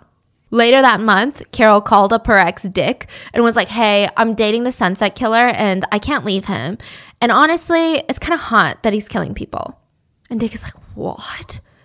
Right after she hangs up, she calls back immediately. "Hey, sorry, I was testing a theory for this novel that I'm writing and I wanted to see if it was believable." And it was, haha, "Joke's on you. I'm going to be a New York Times bestseller. Bye." But the fact that she even called her ex to tell them, all of this, she was really disappointed in her relationship with Doug. She kept asking Doug to kill her or else she would take her own life. And he told her, "You could do it yourself." He was like, I guess I'll help you do it as long as I can have sex with you and you're being hung, because I heard when you die, your vagina spasms. They're called vaginal death spasms. And that'd be cool to experience it. Near the end of July, Carol writes a will and a letter, leaving all her furniture to Doug, and a letter stating, "What's wrong with me? I screw up everything. He says he's not my lover. He's only my roommate. He hasn't touched me in months, and I just can't stand it anymore. I can't handle living anymore. I'm a piss poor mother, and Douglas, I love you." That morning, she calls off work and tells them, "Hey, I can't come to work. I'm going to go kill myself." That's literally how she describes it. She gets into the car, she takes insulin, Librium, which is a very strong sedative, and she also swallows additional Librium tablets. She waits in the garage for 10 minutes, hoping Doug would rescue her, run down and realize how much he loves her. But after 10 minutes, she starts feeling drowsy. She drives to her favorite restaurant, parks, and then loses consciousness. She wakes up in a hospital. Doug only called the paramedics because Carol's work called him and was like, "Hey, you should really do something about this." So she wakes up and she tells everyone at the hospital, "I'm in love with a maniac. Don't be like me." Everyone's like, "What?" Jack Murray even came to visit her. And as of right now, they're on good terms. He refused to do anything sexual with Carol unless it was a threesome, but I guess they were still friends. So when Carol is finally discharged, Doug decides, well, shoot, let's make the best of it, and forces 11-year-old Alice and Carol to have a threesome with him again. For whatever reason, the next day, Carol takes Alice to a family counseling center, and Carol puts Alice on her lap, hugs her, and says, I'm her mom, and my boyfriend is sexually involved with my daughter, Alice. It's suspected that she did this because she was jealous, so she wanted Alice out of the picture. Now the counselor, tell me why, asks Alice, and how do you feel about that? Do you feel bad? And Alice, being so traumatized and never having a nice adult in her life, thought it was sweet of the couple to even give her wine before taking inappropriate pictures of her because she never had an adult care about her comfort levels. So Alice said, I guess it doesn't really bother me. And the counselor looked at her and said, well, shoot, if it doesn't bother you, don't bother me, and there's nothing we can do about it. Have a good one. Oh my gosh. Yeah. So they just get released from this, quote, family counseling facility. I mean, are you kidding me? What? So then afterwards, Carol brings Alice to get her closer to Jack. So Carol had been on the hunt looking for a woman to have sex with her and Jack, but nobody wanted it. They just didn't care for it. So why not offer up a threesome with 11-year-old Alice? They meet up in Jack's van, and Jack nervously touched Alice and said, okay, I'm interested. Yeah, as if he's like interested in buying like a Nintendo Switch. Suddenly, Carol flipped and was like, you're disgusting. I can't believe you're interested in a child. Which is weird. So anyway, fast forward to August 3rd. 3 days after Carol's suicide attempt, Jack wanted to cool off at a bar and Jeanette wanted to stay back at home. So Jack goes alone. He's flirting with women and Carol shows up and she asks Jack, hey, you want to come outside and check out something cool? In her trunk, she shows him a kill bag. Inside of it were guns, paper towels, all of these things. Now, Jack didn't really think of it. He just thought Carol was an odd one. But then he looked up and saw her face. She looked terrified. She said, no, I'm serious, Jack. We go out almost every single night hunting, and I need help. I need you to help me. Jack was like, what? No. I need to know what's going on before I help you.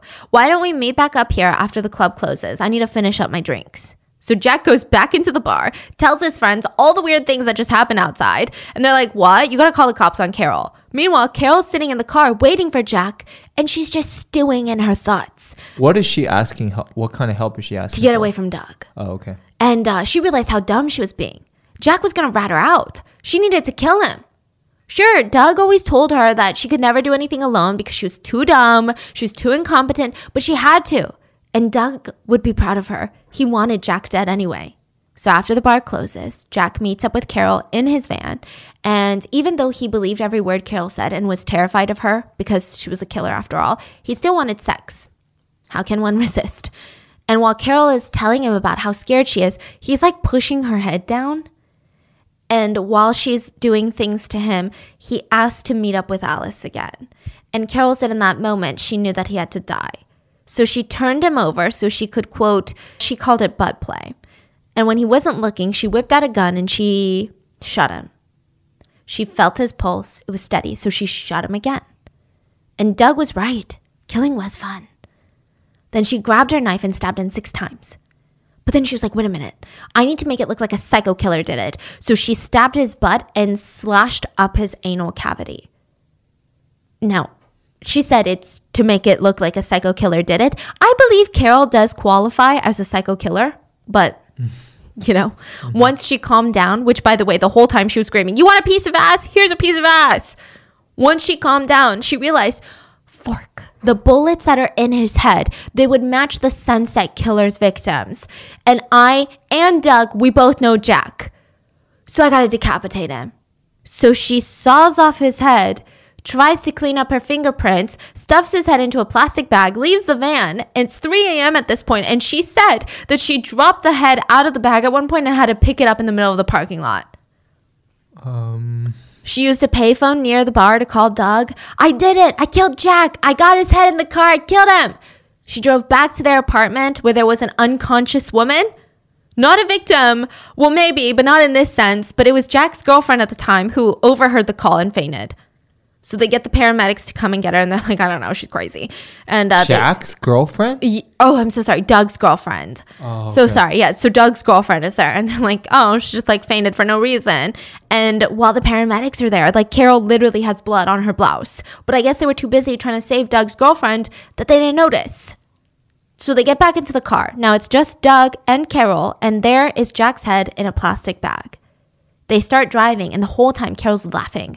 Yeah, not creepy at all. And she's mentioning, oh, should we stick it on a fence post? We should take it to the bowling alley and use his head like a bowling ball.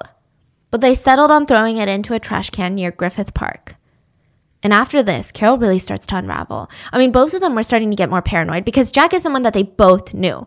And everybody knew that they all knew each other. Doug even stated, man, I really hate that I voted for the death penalty in California because now I'm going to die. I can't believe I'm going to get the consequences of the things I voted for. Are you kidding? I'm going to be put on death row. And Carol was like, what about those girls? You think they wanted to die? The ones that we killed? I don't think they wanted to die. Yeah, but that doesn't matter, Carol. They're trash. He also told Carol about another girl that he killed recently. Now, we don't know her name, but he called her Water Tower Girl. She was a sex worker, and he killed her in his car. He drove to the local water towers and proceeded to engage in necrophilia with her body on the hood of his car. Interestingly enough, he kept saying that he wanted to pretend the women were alive. And even he would use the car engine and the vibration of the car to make them feel alive. So a lot of people said it didn't make sense because, the point of necrophilia is that they're dead. He rarely raped his victims before they died. He did assault them in other ways.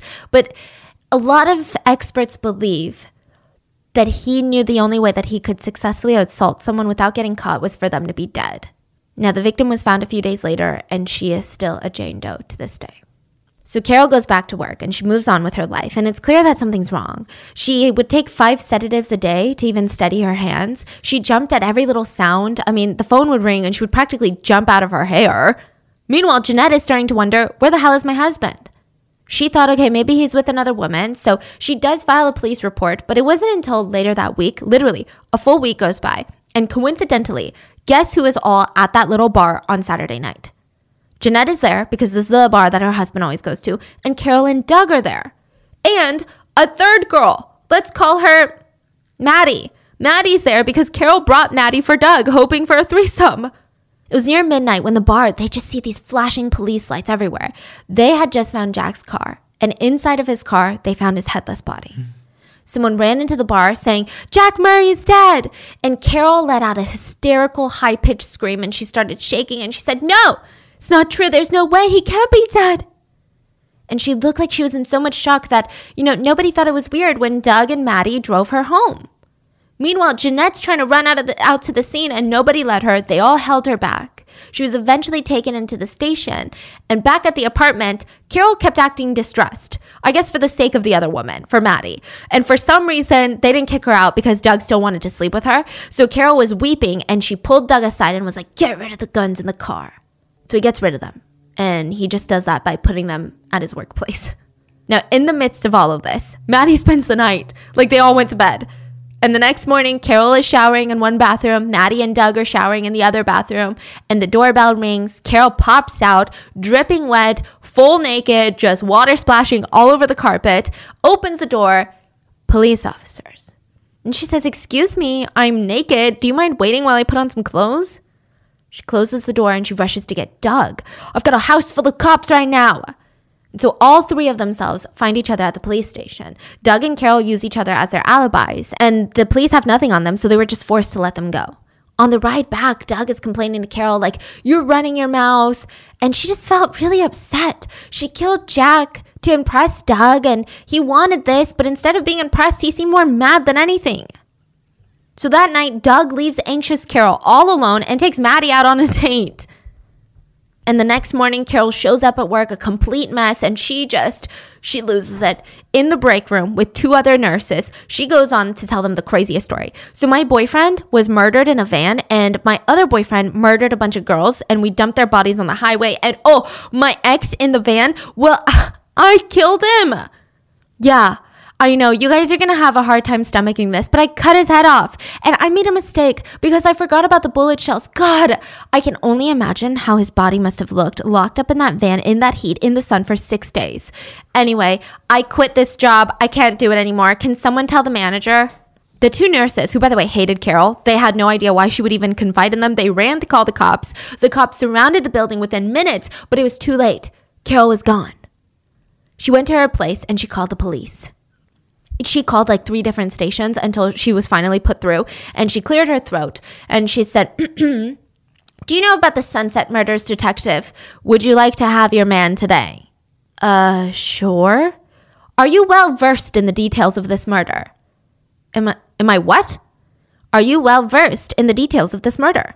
Well, if not, I will give you some details. Foothill Boulevard, she was cut down her belly. Check. Second sister, chest wound, right? Through her heart. Check. Okay. The next one up the line was shot with a different gun. We dropped her in some bushes near the stream. I don't know if you found her yet. Okay. Oh, so you found her. Listen, we might not. Oh, okay. So I'm assuming you don't know about that one. I'm curious. How come all of a sudden you want to turn yourself and this person in? Because for quite a hell of a long time, he's been treating me like shit. Carol explained that she had to kill Jack Murray on her own and how she's sick of it. Doug wants to keep going, but she can't handle it. She's falling apart. And the honest truth is, detective, it's mighty fun to kill people. If I was allowed to run loose, I'd probably do it again. I know it's going to sound sick and psycho, but I don't think I'm that psycho. But it is kind of fun. It's like riding a roller coaster. Not the killing, but like the action of someone dying. Because, we didn't kill them in a way that would hurt them. Anyway, I was going to call the Burbank and Van Nuys Police Department to have them meet me for lunch, and I would love to invite you. I think you all would have a blast fighting over who gets to arrest me. Well, ma'am, how would I be able to ID you at the restaurant? Well, I've got short brown hair, glasses, I stumble a lot, and I have a vision problem. In other words, I'm very awkward looking. The detective talked her out of calling the other departments because it seems like Carol was right. He wanted the pleasure of arresting her all to himself, but it was too late. Carol and Doug were going to get arrested. Carol at her apartment, Doug at his workplace. Carol also gave them a bullet that could link them to the murders. She gave them a photo album of Doug and 11-year-old Alice, and she said, here, these photos will give you a good idea of what Doug is like. I killed Jack by myself because he was a real asshole and he deserved to die. And I would like my right to remain silent. Like, Carol literally could not be silent. Like, she continued ranting about the whole murders and about Doug and about Jack and her whole life in the car, at the police station. Even walking into the interrogation room, she was just nonstop talking. She told them everything, even her plan to pretend to be a clueless, cute housewife. But she said, I don't know if you guys have ever shot anyone, but like, it's fun. And then she stopped talking. And I kid you not, she looked over at the officer and said, Officer Gary, you know what's so wrong about all of this? You look just like Doug. Like, you smile just like him too. And I hate to tell you this, but I'm having, what's like a nice way to say this? Clitoral spasms. And it's going to be a really long time before I get to be with a man again. So Officer Gary declined her clitoral spasms and her sexual advances, but there was another incident. The cops took her to her house to take care of some things, which I don't know why they did that. She was escorted by cops and she led them into her bedroom and said, why don't you guys come in? Let's have dessert. It's the last time I'm going to be with a man. I won't tell anyone. Meanwhile, in another interrogation room, Doug was lying like his life depended on it. Because it did. He said it was a coincidence that he had sex with the victims that were murdered. All he did was give them a ride. Okay, fine. I helped get rid of Jack's head.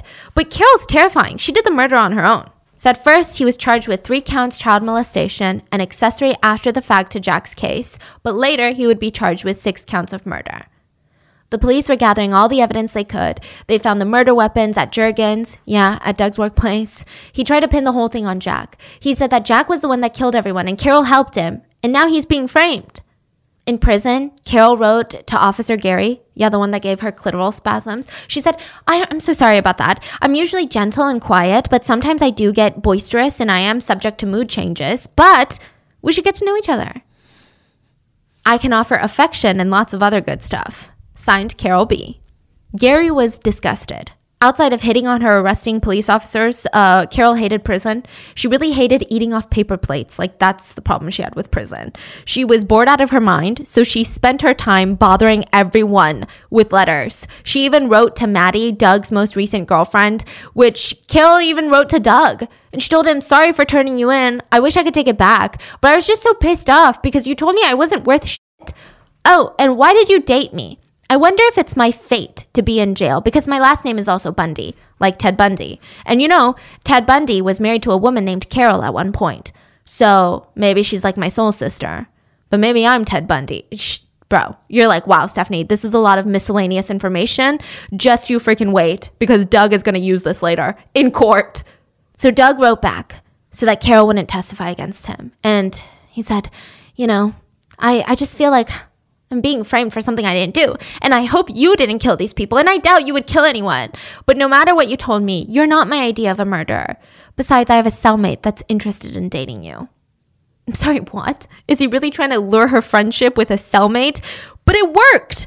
Carol was like, wait, really? So she starts corresponding with Bronte, which is Doug's cellmate, who in fact was not interested in Carol, but was being paid by Doug to write to her to try to get something that he could use to blackmail Carol. But all Carol did was promise to send Bronte her pussy juice. That was her way of saying it. I don't know how she was going to send it, if she's going to bottle it up, if she's going to put it on a piece of paper. I don't know. Okay. And then the cherry on top of this horrible, horrible thing is she tells Bronte, listen, I really like you. I really love you. But I just don't know if I'm ready to have kinky sex with a black man.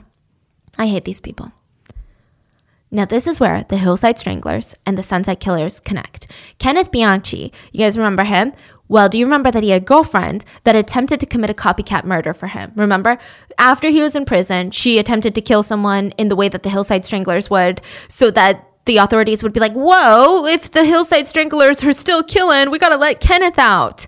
Her name was Veronica Lynn Compton. She was in the same jail as Carol Bundy. In fact, they were only one cell apart. They were friends. Carol told Bronte, this girl Veronica is crazy and I like her. Meanwhile, Doug is also writing letters. He's writing to his girlfriend Maddie saying, I miss you. You're a tigress of passion, and I miss your moist, quivering thighs and clutches of ecstasy. That's all I could think about. And he told Maddie, it's up to you to find me a good attorney. A good, soft-spoken, submissive female attorney. Someone to soften up the female jurors and give the male jurors something to look at. Which, by the way, the only reason that Maddie was talking to him and visiting him 3 times a week was genuinely she thought that he was not guilty. And he told her that he'd be acquitted, he would write a book on this, and he would earn $100,000 easily. And he would splurge and spoil her, and they would live life, a lavish life, outside of this. Maddie even bought his suit for court. It cost $300. But she forgot to buy him shoes. So he showed up in a pristine fancy court and a pair of pretty comical county jail issue canvas slippers. Doug argued for the child molestation charges. He said, well, Carol made me do it. And I do need help, Judge. I know there's something wrong with a grown man that can't say no. And that's me.